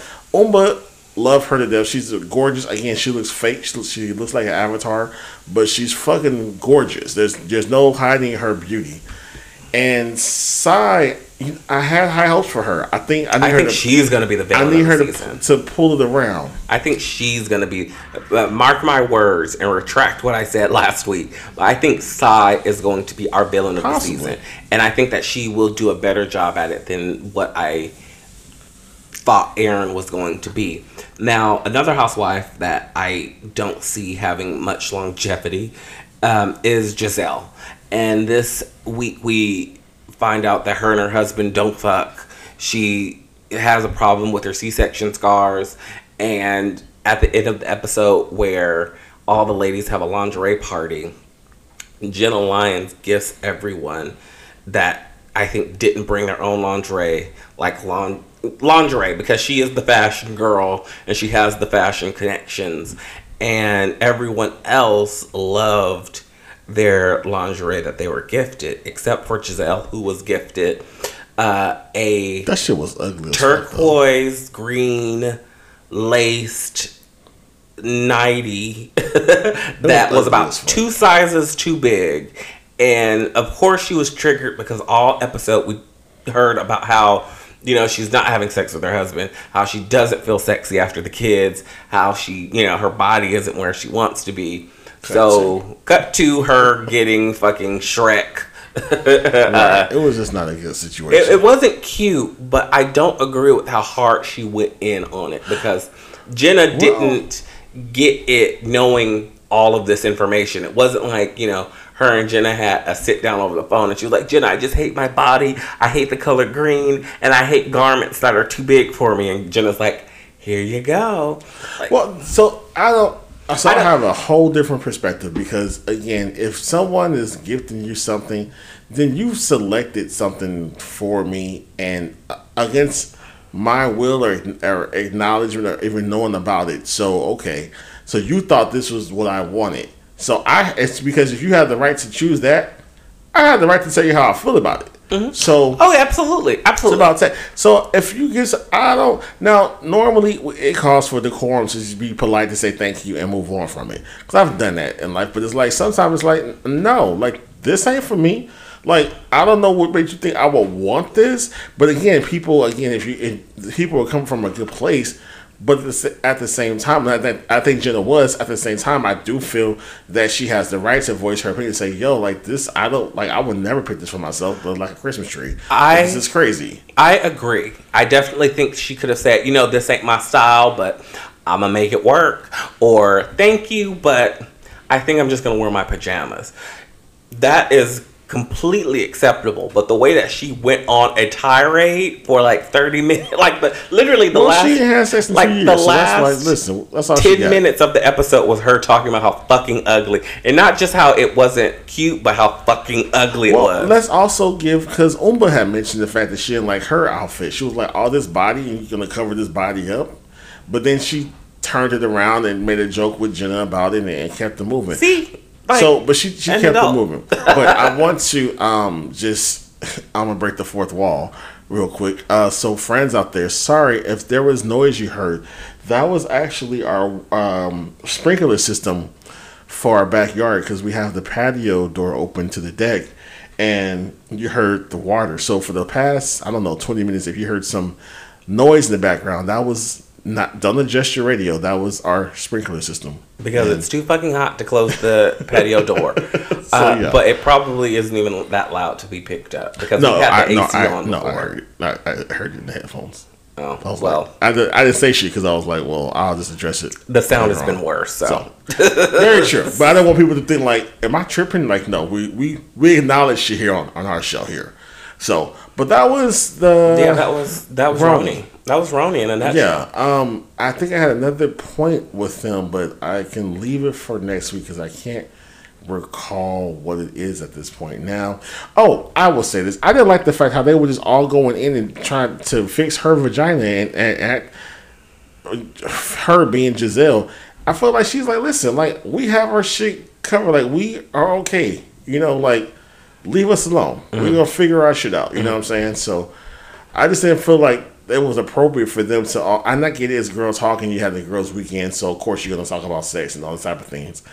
But just the fact that they're like, jump his bone, blah, blah, blah. Like, you don't know what they're dealing with. They be having certain shit going on between them. So that was one of my takeaways from the show. But moving on to Real Housewives of Atlanta, let's go down to the Dirty Dirty. And the Dirty Dirty is in Portugal still. And this episode, we find out that Kenya Moore falls. Now, I don't know if it was karma because she let these ladies wait for about 45 minutes for her to get ready. But she walks out the hotel and she slips and busts her ass. I didn't laugh. I laughed because it was funny. But apparently she got in a whole heap of pain and needed to go to the hospital, where Candy went with her, and they sat in the emergency room for hours. So, would we classify Portugal as a third world country? I'm not maybe sure. Second world. It's not too third world. Maybe second world, right? So Marlo made a statement about, well, they're in there because Candy mentioned the fact that they were at the hospital, they were waiting, they were in pretty much, I guess, waiting amongst the common folk. But in Portugal, no one is checking for Real Housewives of Atlanta. You know what I'm saying? So they don't know who these people are. So Marlo makes a comment saying, like, you know, Candy isn't worldwide because if she was, then they would have had the VIP treatment when they brought Kenya in and blah, blah, blah. But it was just an unnecessary statement, I think, in my opinion, about the situation. And Portugal is actually considered a first world country, along with the United States. Well, so maybe they know who they are. Well, hey. But, you know, that is what it is. You know, these ladies are fun at times. When they had the dinner, Sheree tried to make up with Drew, and Drew tried to drive her point. And I think this needs to be Drew's last season. I think this needs to be all of their last season. Hard reboot. Let's RHONY this shit. I'm dead ass serious. Control-Alt-Delete. Control-Alt-Delete this fucking shit. And I'm not even joking. And I'm not joking, bitch. So yeah, I feel like you said that every episode. I do, because every episode existence reaffirms it makes me double down. Because again, what else happened in this episode? Speaking of double it down, Drew doubled down basically and says that she did not kiss LaToya. So what happens is the ladies go to some market in Portugal. They get a chef to cook the food that they picked out. Like, it was a very filler episode. It was nothing that was really brought into the circle. So, you know, not much to discuss on our end, even with them, and they lived it.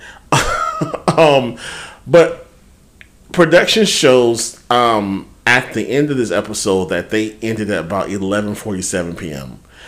And the ladies were still hanging out together, and conversation comes up about either Bolo or the situation it was Kenya's hosting party at that time, right? Yeah, because that's when she got the lobster roll. So it was Kenya's. Yes. Kenya was hosting the party, and it was the Charlotte or somewhere in the States. COVID was going on. That's all we know, because Bolo was in the box and he couldn't touch the girls. until the cameras left. But that's what they speak about, the cameras being gone, and they still have the cameras in the house, and the girls all agreed to turn the cameras away. And that's when LaToya, who was Kenya's friend, she was Sheree's friend. I believe that she started out as someone else's friend, but her and Kenya got close. Became cool, yes. And so the conversation goes to, did Drew kiss LaToya? And Candy's like, bitch, yes, you did. Like, Candy's like, first of all, I was not drunk or high. I know what my eyes saw. So, yes, you kissed her. Drew's denying it. Then Marla was like, I'm 80% sure that I saw what I saw. 20% of Drew could be convincing me because she's a good actress. But her 80% was that Drew did kiss LaToya. And so Drew is just infatuously just denying the fact that even happened. But I think that the producers put this seed into your head as a viewer to build upon the story that Drew could be bisexual or in a lesbian relationship with Ty, who was a WNBA player, who was the ex-girlfriend of Mimi Fawcett, who was the ex-baby mama of Stevie J. We can keep going on down that cycle. 6 degrees of ratchetness. But continue. So yeah, so this is building up to the fact, and also I think that this is maybe the catalyst of why Drew and her husband are separated or divorcing. So I have nothing to say about this episode. That's it. I do want to touch on the reunion seating chart. It officially came out. Okay, so who is sitting where? So, to the left of Andy, sitting directly next to him, is Sheree. Next to Sheree is Marlo. At the end of the couch, on the left side of Andy, completing that side, is Sonya. So, Sheree, Marlo, Sonya. Correct. Okay. Now, to the right of Andy, sitting directly next to him, is Drew. First seat. Next to Drew. That's the only reason why she got that seat. Next to Drew is Kenya. Okay. And sitting at the very end, longest running housewife, Candy. And then Mañana will come on that side when she comes. Yeah, Mañana, friend of, will be on the side next to Candy, and Melted Face Courtney is going to be next to Sanya, if they even bring that bitch out. So yeah, I think that this seating chart even furthermore proves my point that a reboot needs to be at, because they're just honoring Sheree as the only housewife from first season still around. So they're like, just put her next to Andy. No, I think that because the Martell situation. What situation other than her being with Martell? But the fact in the beginning that he. But what is that situation there? There is no situation. Well, he was a player or whatever. He's from a different network. He also how is that the situation? I would have preferred to see, honestly, Candy sitting next to Andy, because majority of all the conflict and the issues of the first half of the season has surrounded around people and their feelings toward Candy. Courtney, Marlo, Sheree, the entire... But the thing is, you didn't have a beef with Candy and Drew. You had a beef with Drew and Sheree. So maybe Drew and Sheree's beef, maybe it's bigger at some point we don't know about. But because you had that contention between them two, I can see why they put Sheree there. But also I think Sheree because of Martell. That's the major point. Like, there's no other woman who has drama with another man with a man in the show besides Sheree with Martell. So, but she doesn't even have drama with him. It was Kenya that had drama with Martell. But he's on the show because of Sheree. So that's why I think Sheree's there, and everything else, it makes sense the way they have it seated. I would probably trade. You said on Drew's side is Drew, Kenya, then Candy. I would probably put. Well, I mean, that side I think makes more sense than the other side because Candy Buddy showed up. She was like, "Oh, yeah, Candy is Candy might not even be there. She may be fucking zoom. She may zoom in. She may be a hologram of Candy. Right, it may be a hologram of Candy. She may be on tour on set of The Chi or some shit like that. Yeah, but Drew has Mama's going through a lot. She's earned this first seat. Her seat is her the life only was her destroyed seat on the show. is the only seat that I truly agree with because Mama's earned it. But look at the side of Marlo and Sonya. Do you think that Marlo and Sonya deserved the front seat before Sheree? Like, no. There's nothing. Sonya had family drama. Marlo dated a new nigga who owns a restaurant. Like, there's nothing that is significant enough. It's honestly, at this point, the strongest of the weakest. Like, who? It is. And then also, you still have Sheree and Drew. Like, there's enough contention between Sheree and Drew about Sheree. Did they really take it away or not? Like, there's enough Sheree talking about, you know, oh, you being sued by a cook. Like, there's enough contention between the two to try to spark up some type of controversy. And I just can't take a pivot points or good sound bites for I agree with that. I agree with that. I just can't take another Sheree heavy reunion with her stuttering and stumbling over her words, honey. Sheree is horrible at reunions. She's horrible at reunions, horrible at interviews. She is not that girl. Sheree is great in a middle seat. She really is great at a middle seat. She is. Where she can look to her right, look to her left, maybe have a cute bob that moves around, and she can chime in with sound bites. But Sheree cannot hold a reunion the way first chairs usually do. Yeah. That's my personal opinion. And that's all I have to say about Housewives. So that is Housewives, ladies and gentlemen. So we don't even know when the reunion is coming out. I'm assuming, this is what, July, end of July? So maybe September? It'll probably beginning of September. September, yeah. That's new season, it's just stuff, yeah. Okay. Well, listen, you guys, friends of the podcast, we only have one show left, and that's Bad Boys of Texas. And it's over. There's nothing to talk about them niggas. Good night, everybody. Like, it was so tragic. Like, Zeus Network utilizes all of their talent to come at the culmination of a situation. They brought out what's the people named Christiana and Blueface or Krishan. Yeah. See, I'm not. Listen, I was born in 1982. I don't know these young folks. If you were born in 1990s after 1992, I don't know who the fuck you are. So there's some people that are now famous, who apparently rap. That was on the Zeus Network as well, and they brought them out with the Bad Boys of Texas, and that was it. The biggest situation was they ended the show with them going to a club and releasing their song they made in the studio, "I'm a Bad Boy," or what have you. And unfortunately, Razby could not make he didn't make the cut for the sound for the song because he had a medical emergency that happened with him. So Orlando Brown took his place. And, you know, the song is charting somewhere. We just can't find it. Not on the chart. It's charting somewhere. We just can't locate where. So, that being said, the Bad Boys of Texas, I believe that was the final episode. It's over. I don't believe they're having a reunion. I think that Zeus Networks needs to reconsider things if they do a Bad Boys season 3 in whatever city. The next city probably will be Atlanta, just going off of the vibes of what they were doing with this season. But that's pretty much the end of that show.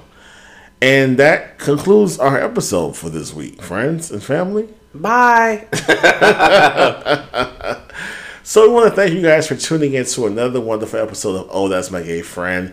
You guys, you can follow us on Instagram at Oh, That's My Gay Friend. If you have any comments, questions, or concerns, you can email us at ohthat'smygayfriend@gmail.com. Also, remember to go to our YouTube page. We have a YouTube channel now at Oh, That's My Gay Friend. Like, subscribe. Like I said, we're trying to figure out the fundamentals of YouTube. We're just new to this, so just give us some time to see how we're going to promote our shows on the channel, okay? And also, I want you guys to continue reaching out to us on Instagram, because if you have, we see you, we hear you, we appreciate it, but most importantly, give us 5 stars, and comment. Leave comments on Apple Podcast, on Spotify, on all of the platforms that you may listen to us on, because that actually helps us and the algorithm, and we get suggested to other people to listen to the podcast. So that's how it grows. Making sure that you give us 5 stars and leave positive comments. Positivity. And also, we are available for any hosting gigs. I mean, if you need, some on-air personalities, if you've got wedding, bat mitzvahs, we can do this. We do it all. Bachelor parties, divorce parties, whatever you want to do. Whatever you need a host, 2 hosts for that charismatic and work well together. We got y'all. Oh, that's my favorite. Oh my God, I've been watching Insecure, like rewatching it on Netflix. Mm-hmm. Yo, the wonderful bad. We'll talk about that next episode.